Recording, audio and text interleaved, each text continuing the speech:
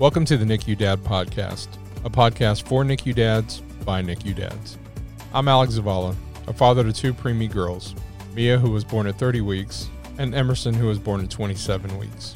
Combined, my wife Jen and I both spent over 100 days in the NICU. After my last NICU experience, I started the NICU Dad. I did this to try and fill the gap of information and support that was lacking for NICU dads. Be sure and check out thenicudad.com, and hopefully you will find it a useful resource. In this podcast, we will cover many topics that NICU parents face, but from the NICU dad's perspective. Topics such as premature birth, bereavement, PTSD, and many others. These dads who you'll hear share their stories in hope of letting other NICU dads know they are not alone.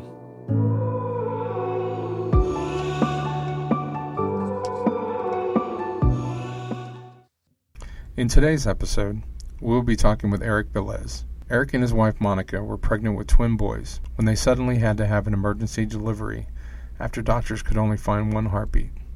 Tragically, they would lose one of the boys and still had to endure a NICU stay with the surviving twin. This is their story.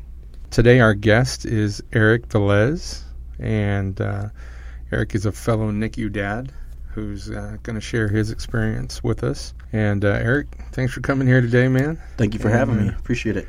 And sharing your story with us. I think it's one that's very, very important. Yeah, well, thank you again for having me. Our story starts on basically Father's Day of 2015. That was the day that we found out that we were actually pregnant. My wife took a pregnancy test, and, we saw those double lines, and that's where this story begins. We couldn't get into the doctor for about another month or so after. So we still, had it, we're, secretly surprised, and we took a trip that we had planned still, and we're just still, playing it cautious. So fast forward to that doctor's appointment with my wife Monica's OBGYN, actually found out that we were expecting twins. And so that was even more of a surprise because actually on our second date, before getting married and all that, our second date, I jokingly asked my wife, my then girlfriend, now wife, hey, I've always wanted twins, and can you make that happen? And it was always a joke, and so now it was actually reality that, hey, we did make this happen, We're going to be having some twins. We just didn't know, gender yet. It's still pretty early on. And so, again, fast forward probably another month or so, we found out at least one gender with the genetic testing, and then another month or two later, we finally found out that both kids were going to be boys. And so I was super ecstatic. We were, tracking and trending well. Doctor's appointments, specialist appointments, going to all those and seeing those boys grow and getting, our families involved and having the gender reveals for both grandmas to find out. So everything was going great, nothing major, no major issues until about 33 weeks and about 5 days in. So now we fast forward to January 4th of 2016. We, a piece of furniture that we ordered for Christmas finally came in. It was delayed. So anyway, it finally came in, and so Monica and I went to go pick it up, and, the furniture place helped me load it onto my dad's truck, and so on and so forth. I brought it back home. I had one of my neighbors help me unload it for the it's a kitchen buffet. And so anyway, when I went to go return my dad's truck back, I got a text from my wife and just saying that, she was experiencing some pain, that she needs to, have me come home sooner than later. And so that set off my internal alarms. And so I'm rushing back home to see what's going on, and she's just bending over in pain. And so I didn't know what to do.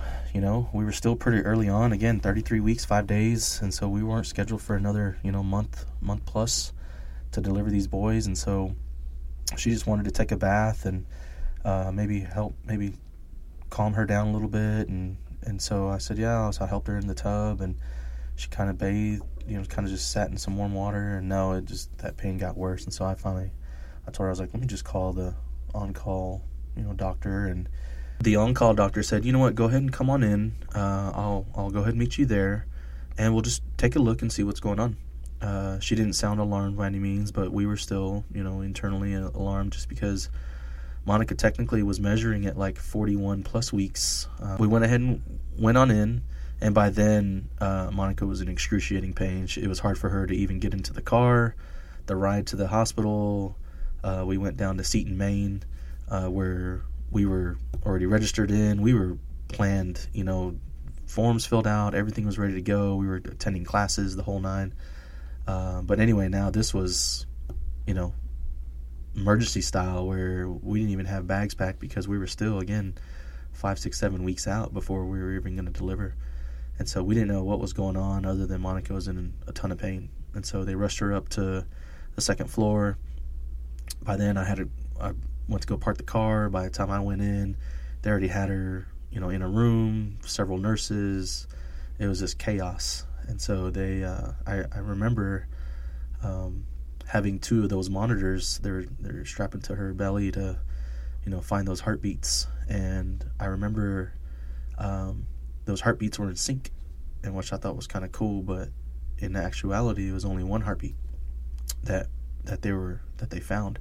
The other heartbeat they just couldn't find. And I was even trying to tell the nurse, well, I remember, one of our sons, he typically lays over here on this side of Monica's stomach, and can you try to move the monitor this way? And so she tried, and nothing, and she kept trying, nothing. So we basically ordered an ultrasound just to verify what's going on. And so the on-call doctor was still not there, but the hospitalist that was there got the ultrasound, and she did a quick ultrasound, and she said, no, I'm sorry, there's only one heartbeat. The other heartbeats, your other son has passed.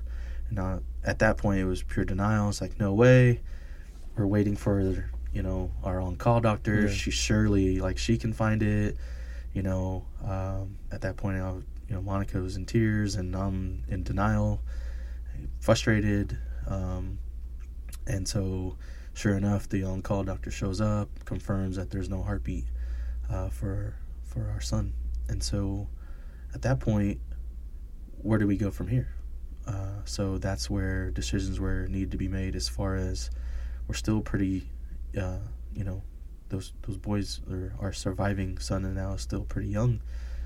Do we admit Monica and let her stay in the hospital for time for our son to mature a little bit more, or do they go ahead and deliver? Oh, man. Well, during that time, they're talking to the specialists on call as well, and they're leaning on admitting her. But while all this is happening, our surviving son's heartbeat starts dropping. And so it got to the point where it's like, you know what, this is going to be an emergency, basically urgent C-section. We're taking both boys out now. And so we're like, holy crap, what? We went from pregnancy, perfect pregnancy, going to all these first-time parent classes, preparing. The room was already, cribs were up, walls painted, the whole nine, to now we're in an emergency situation where we lost a son. Our other son may not survive. Monica's, may not survive. We don't know what's going on. And so they hurry her over to, surgery, and they basically told me, you need to gown up real quick and get inside. And so I remember sitting and waiting for them to come get me, like every other dad, right? Yeah. But instead of sitting there with joy, waiting to see both of my sons, I'm at a crossroads. Like, should I be grieving and crying and and also happy, or should I feel bad that I'm also happy too? Like, and so that's something that I've, even now, fast forward 3.5 years later, like, what I deal with every day, seeing my son now, am I happy and proud of him and all these, achievements that he's, milestones? Of course. So anyway, just sitting there in that chair is kind of a defining moment for me. Yeah. Where, what am I supposed to do? So anyway, fast forward to the, going into that surgery room. I see Monica already they already gave her, they didn't put her under, but they, numbed her up and Right. delivered first baby boy, and that was Elias, our surviving son, born at basically 33.6, because now it was 1 a.m, weighing 4 pounds 12 ounces, and then delivered, and he wasn't in great shape at all. If anybody knows APGAR scores, he was rated a 1 at first. And so he wasn't going to survive. I mean, his heartbeat was dropping. He wasn't really responsive, and they took him right away. Like, we couldn't even hold him. They wanted to monitor him and hook him up to some oxygen and all kinds of stuff. And so then here comes our other son, Andres, that didn't make it. Also obviously at 33.6, but weighing 4 pounds 2 ounces. And I remember seeing him that little weigh scale, seeing him just lifeless, and again, kind of, what do you do? What do you? I got a son that's maybe gonna make it, maybe not, and then I have a lifeless son, sitting there on the on that weigh scale. It was just a moment that I'll never forget. So a few minutes passed by, and Elias is actually doing better now, and they give him an APGAR score of 7. So it's not a 10, but 7 at least is okay. They were able to allow us to hold both of our sons together for the first and last time, basically, because they needed to rush Elias up to the NICU. And that's why I'm here today. So we got to hold them. We got to, take pictures as a family. But they had to grab Elias back and take him up to the NICU so that they could care for him a little bit more, because he was still in critical condition. So I stayed back with Monica to make sure she was okay, and they assured me that Elias was going to be, well taken care of in the NICU. And so I know some parents have said, always follow the child no matter what. But I was like, I have my wife that's shivering on the surgery bed, or whatever you want to call it, and a son that has passed, and I'm holding on to him, and just, again, decision time. Like, what do I do? What am I supposed to do? And so we spent some time, made sure Monica was in good shape, and so then at that point, I asked the nurse to, take me up to the NICU, because I didn't know. I knew my nephew was a NICU baby, but I wasn't here to experience that. I was in Florida chasing my career, and so I didn't see that birth. I saw my niece. I was able to experience that, and she was fine. It's just that NICU you always hear is kind of like a 4-letter bad word. Sometimes people kind of get stressed out about it, or raises the hair on your back. Just kind of, it's like ooh, what are you expecting? When you go in there. And so I had the nurse walk me up there to go see Elias, and they gave me the lowdown of, hey, it's flu season, and make sure you're washing your hands. And so they showed me, all those steps, and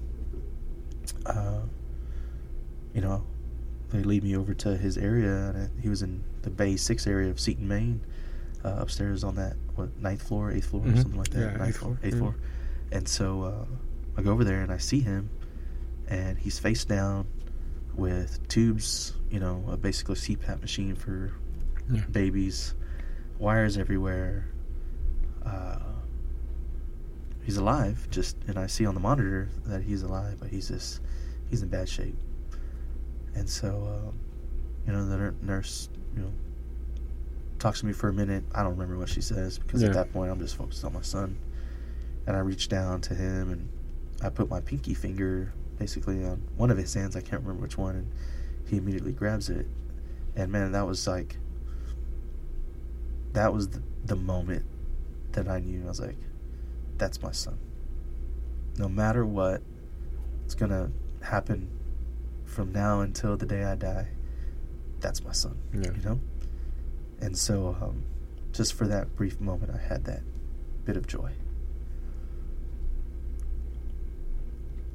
Throughout that time, he was in the NICU for about 17 days.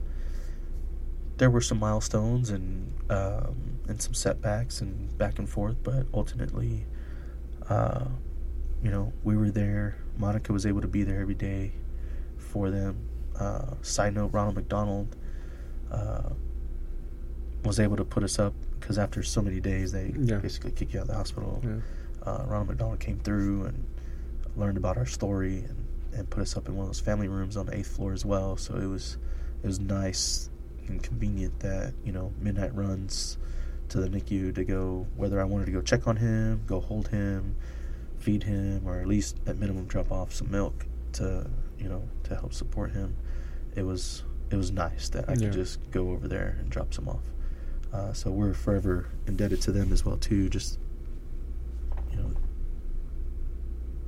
them opening up, because we didn't know what their services were about. We always thought it was for families from out of town that were financially more needing than us, and so.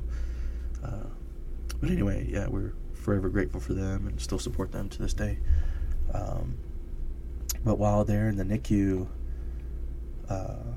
we just met the most amazing nurses that you could ever find.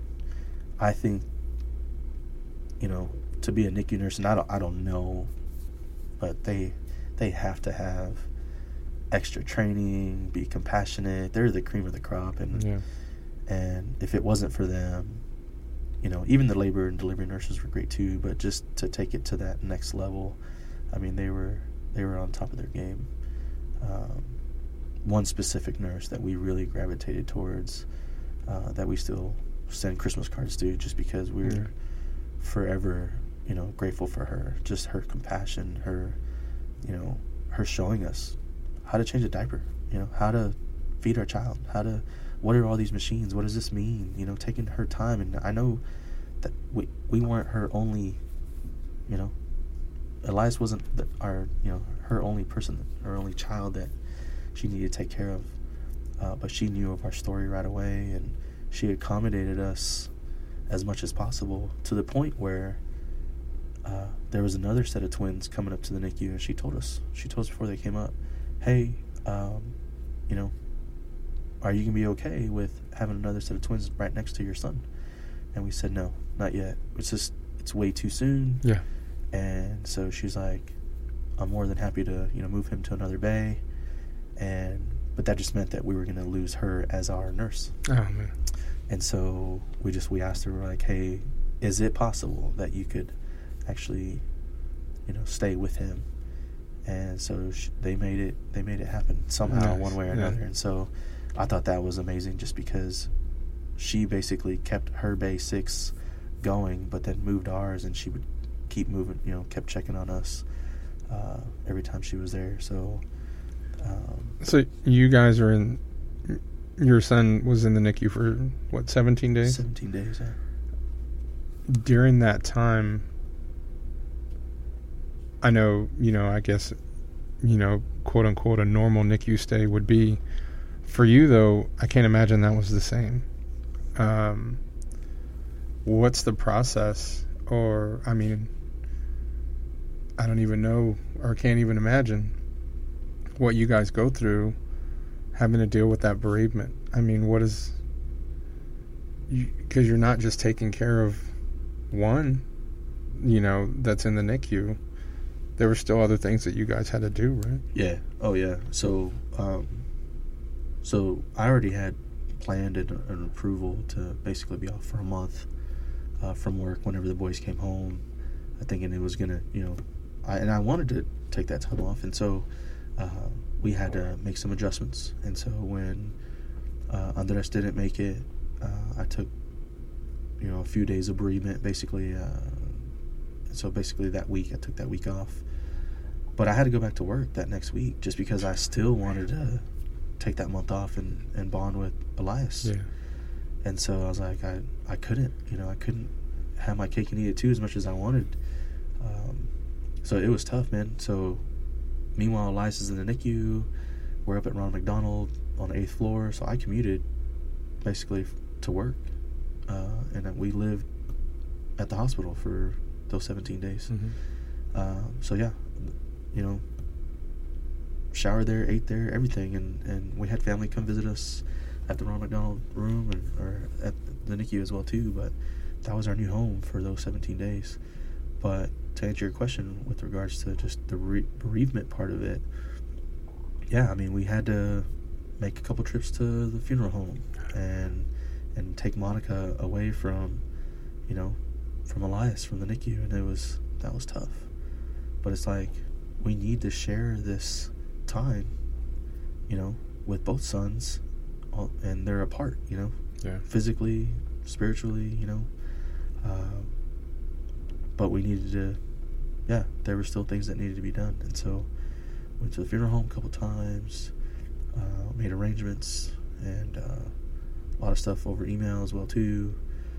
I tried to, after work, I worked nearby the funeral home, so I was able to kind of go there during lunch or after work and kind of handle some things so that when it was time to come home, quote unquote, to the hospital, that was time that I could spend with Monica and Elias. Yeah.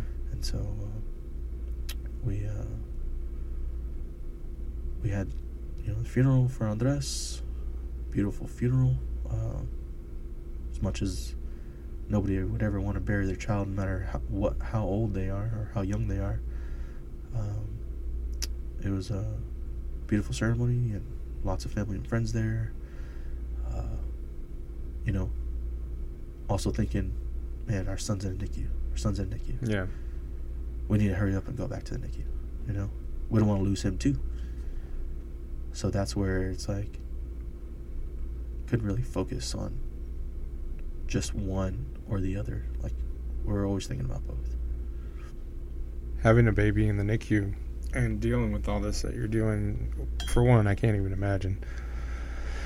But do you think, are you even allowed to mourn? Yeah, you're still going through the NICU. Yeah, it was like go time for me. I would say at least 6 months that I finally,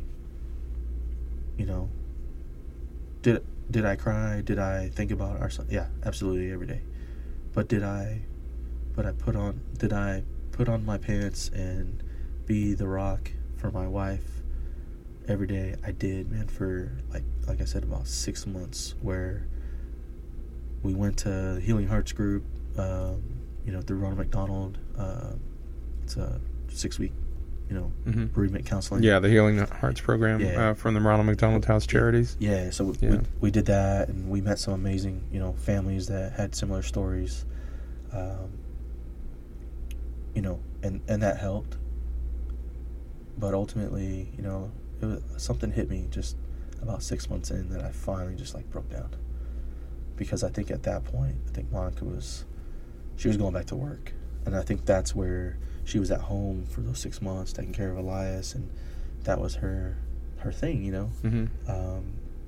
But after 6 months, she had to go back to work, and that's where our quote-unquote new normal was, where she was back to work, I was back to work, Elias was now going to grandma's house. Mm-hmm. And so at that point, I was like, wait a minute, what about me?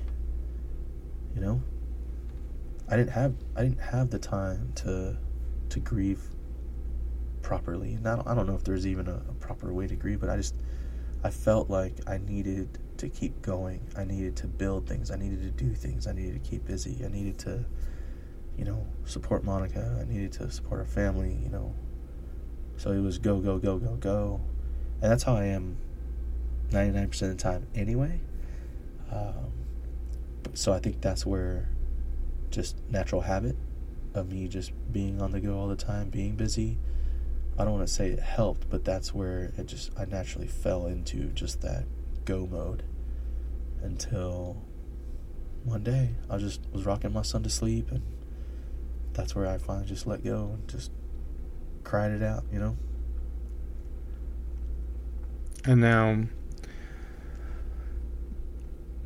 with you guys, so, we see this with families who have twins or multiples or, stuff like that, where you have bereavement and you have a baby in the NICU. for a dad already, a NICU dad, you're still, I call it the NICU dad shuffle.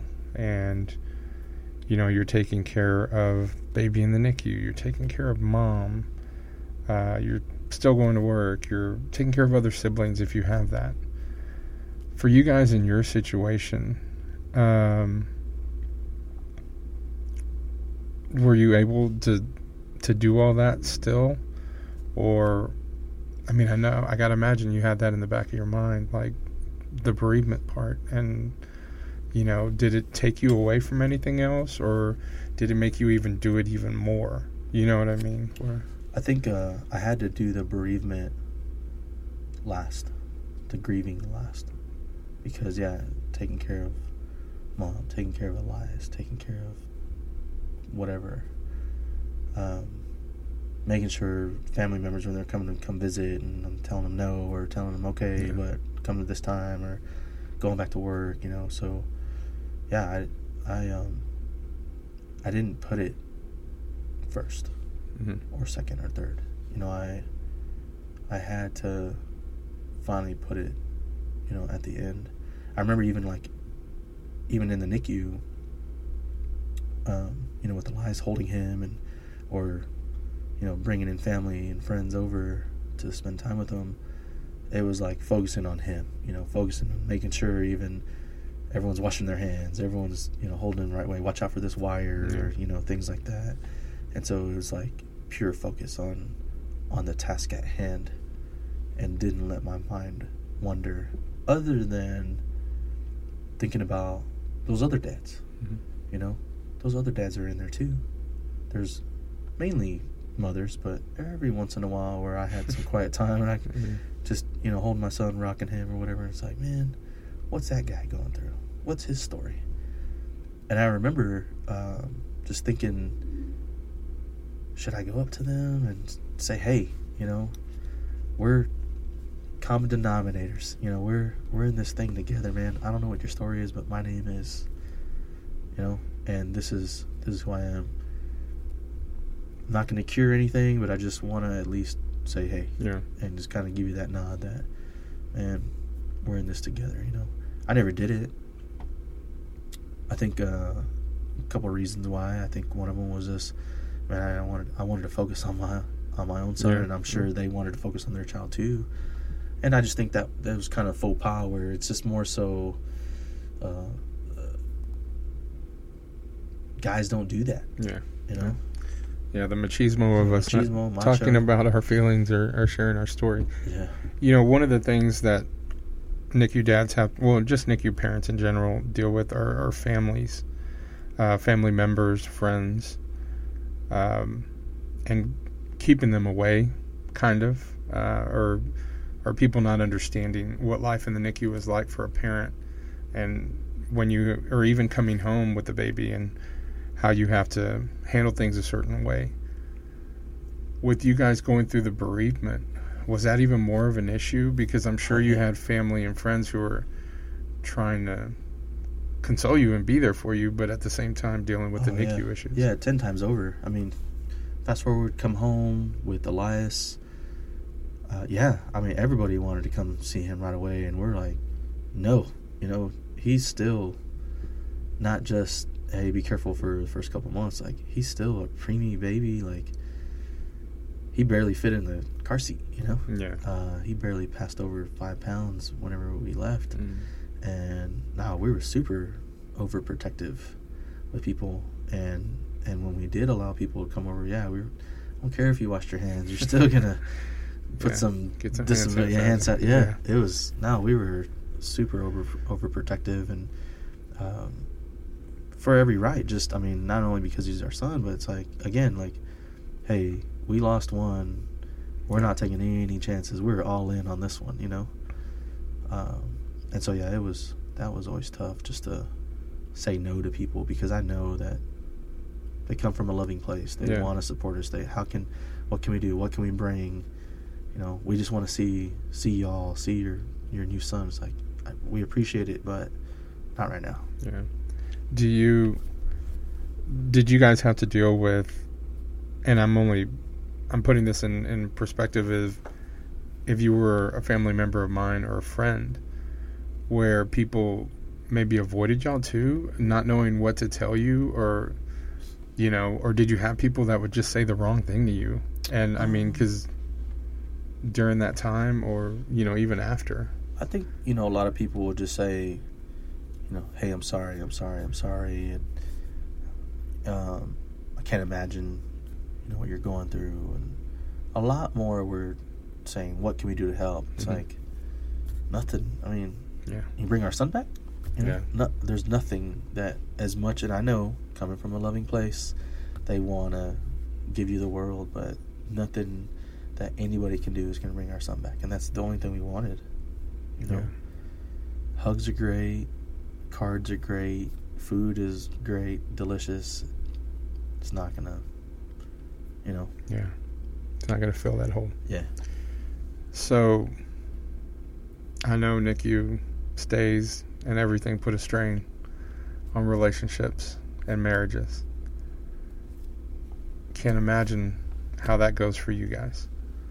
How does that work, or what did y'all deal with? What's that like in this situation? Yeah, when we were at the NICU, it was pure survival mode. You know, we had.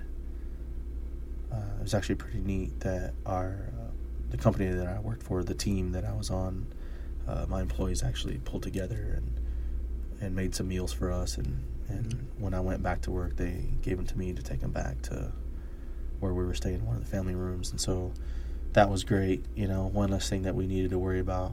Or when my parents came or friends came, they would bring food. And so that was great, you know.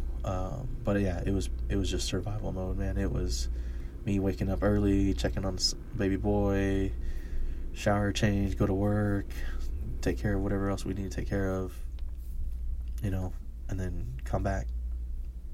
And whether we're leaving Monica, checking in to see how she's doing, you know, but she would basically be in the NICU the whole day, you know, holding him. And I think, honestly, like, that helped immensely, just having that warmth, that love, that, you know, familiarity with our son, and vice versa. I think that definitely helped. Maybe it helped reduce his amount of stay, maybe not, I don't know, but I like to think that it, you know, we had that opportunity, and you know, and so yeah, there wasn't any strain on our relationship with regards to any of that, just because it was like an understanding, like, she knew I had to go back to work because I needed to save that time, so that when Elias came home, you know, there were no more NICU nurses there to help out. And so there was just that common understanding. So I thank her for that, and just our communication, given our circumstances, it was fine. What do you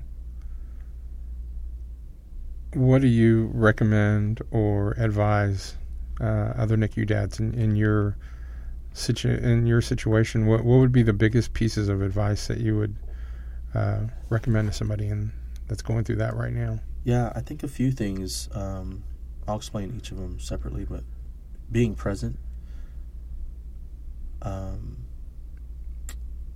you know, ask questions, and then lastly, open yourself up, or, you know, lend a helping hand, or go reach out to those other fathers that you see. Being present, just in our situation, was I there physically? Yes. Were there times where I focused solely on Elias? Yes. But were there other times where I was grieving or thinking about funeral arrangements, thinking about work at times? Yeah, I mean, your mind at times, it wanders, but try to commit yourself to being there present 100% of the time. And then just, you know, asking questions. Us being new, we took whatever the NICU nurses said for gospel, basically, you know. Mm-hmm.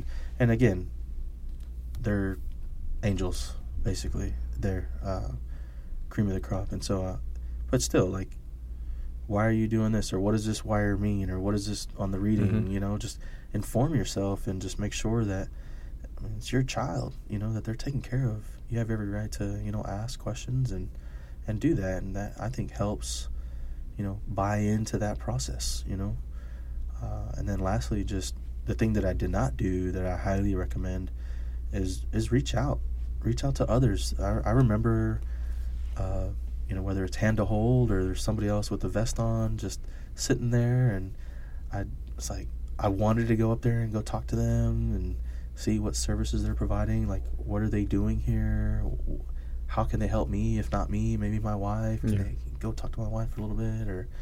Or some of those other dads, just kind of, maybe you bump into each other when you're signing in. I don't know. Just, we're all in this together. All of our children are in this NICU, and let's make the best of it and try to help each other out. Maybe you might become lifelong friends, You never know. Did you have to deal with any anxiety, PTSD? I mean, those are all things that are common for NICU dads.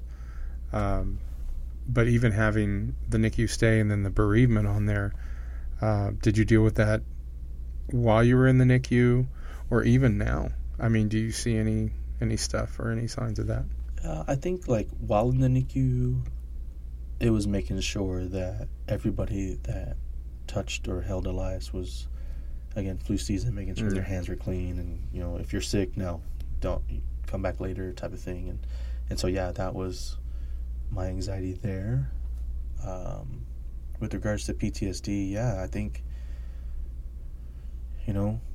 little triggers here and there that even still today, where we'll see Elias' shadow, or we'll see him in the mirror and think, that should be his twin, his brother. Yeah. Now he's at the age where he's, almost 3.5. And we've talked about his brother and, his brother this, his brother in heaven. And he'll say it randomly. The other day, I just learned the story this morning from my parents. The neighbor across the street was asking if the kids that my parents were taking care of, were they my brother's kids?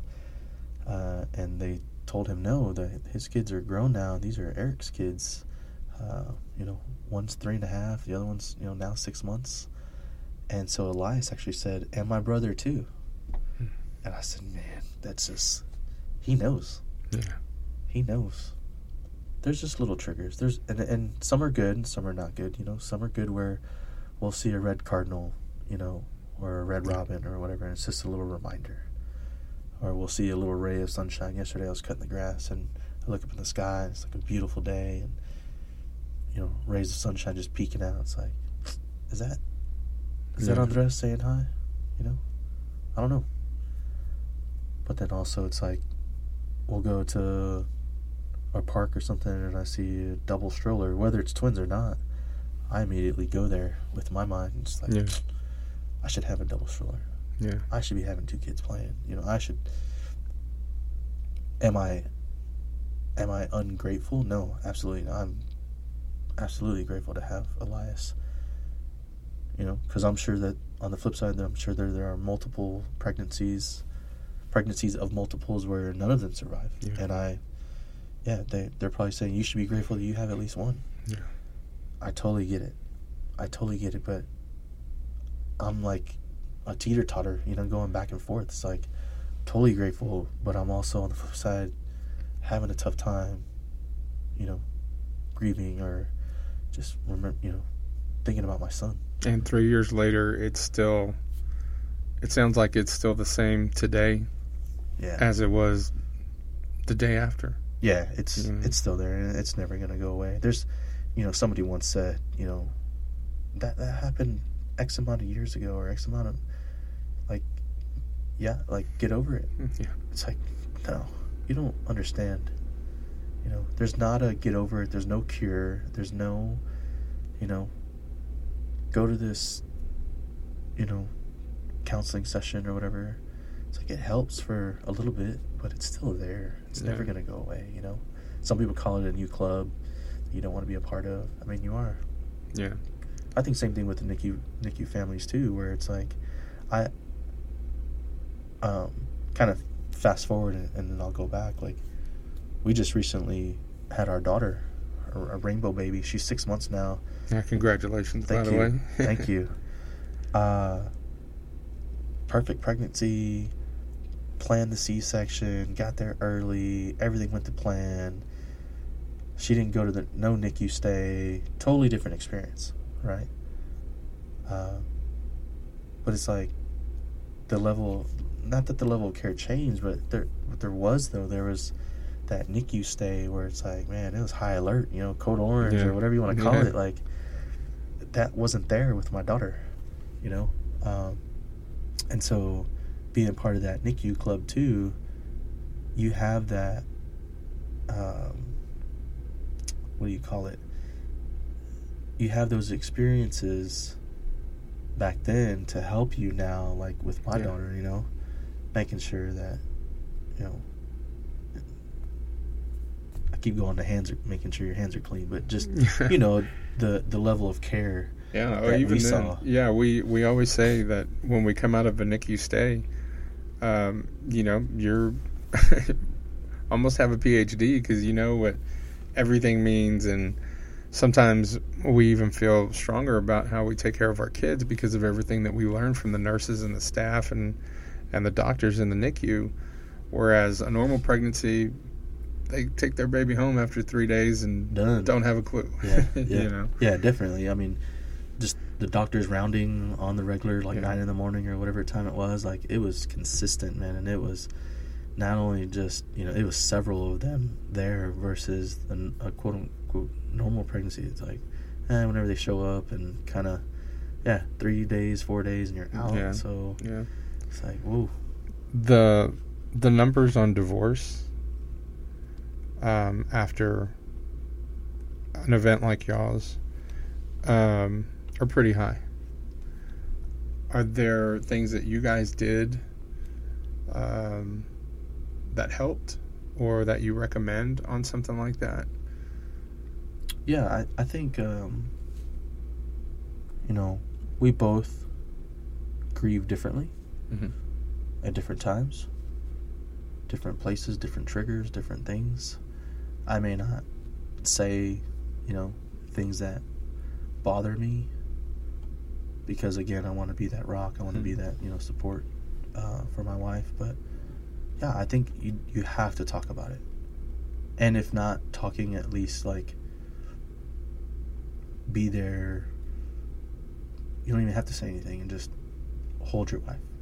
Yeah. Hold your significant other, just because they know too that you're the only other person that was there, that experienced the same thing versus a friend, a family member. Like, you're their only other person, and so there were times where I remember, holding on to Monica, just hugging her, have her lean on me, and let her cry and until she was done. Like, I didn't ask her, like, are you done now? Like, no, you don't.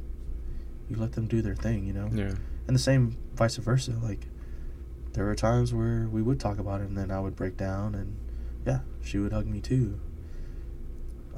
But I definitely recommend you have to talk about things. I think that's the problem with guys these days where, and not even these days, back in the old days, the macho where you don't talk about things, you gotta man up or, walk it off. No, man, you have to talk about things. Yeah.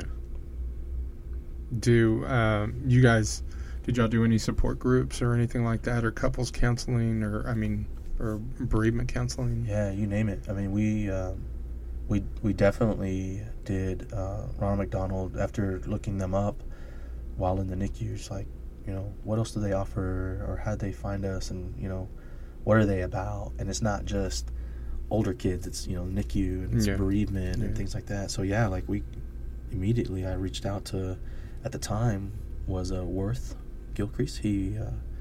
He was the counselor that contracted with Ronald McDonald and did the Hope Group Healing Hearts program. And so that was like a 6-week session, one day a week or one night a week for a few hours. And to me, that was something that I really wanted to go. Yeah. I wanted to go. I wanted to talk about it. I wanted to learn what are some steps. What can we do? You know, I had that need. My wife didn't want to go because we just came home. Oh, okay. She didn't want to leave Elias. So they started pretty soon. It was just kind of timing where Yeah. it's like they started and it's like, man, I want to jump on this. Let's do it. Yeah. It was free. Like, let's just, if we don't like it, I mean, we're not losing out on anything. And so Monica had a hard time. I remember like backing out of our driveway the first time, the second time. She was like, no, turn back around. I don't want to go. I don't want to leave Elias. And it's not about the person taking care of her, because we're taking care of him and we trust her. She's Elias's godmother. Like we trust her with our lives. And anyway, with his life, but it's just being away for that moment. That was tough. But so we did that counseling for 6 weeks. We did some private 2-on-1 counseling with another counselor up in Round Rock.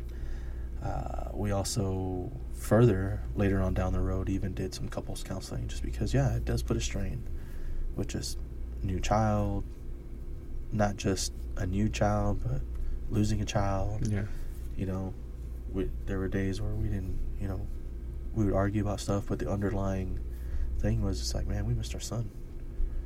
And it just got enough to the point where we were arguing about random things, that had nothing to do with our son, but it was that underlying issue of missing him, the pain. Yeah, both had the pain. So we went to all 3 of those. And so did it help? I mean, we talk about things, and we're not perfect by any means. Do we still argue every once in a while? I think any couple does, but you have to work through them. You have to talk about things, whatever it is. It has to be talked about. Well, I think that's some great advice, man. And I think your story is extraordinary, and the things you guys have been through. But we both know that there's a lot of other dads going out there through the same thing, and I hope somebody listens to this and take some of your advice, or just hears this and sees that you're not alone, man. And just NICU dads in general, just reiterating some of the stuff that Erik said, is sharing your story and talking to somebody is huge, and will definitely be something that'll help you get through these things that we go through. But Erik, man, thanks for coming in today. Thanks for sharing. You got me. Yeah, I cried if you couldn't hear in here. There was some tears going on in here. But I thank you for everything that you do and for sharing your story with us. But that should do it, man. Happy to be here. Happy to share. Thank you for listening, and thank you for your support. Once again, please take a look at thenicudad.com. We continue to grow the list of resources we are bringing NICU dads. To my fellow NICU dads, good luck, and remember, you are not alone.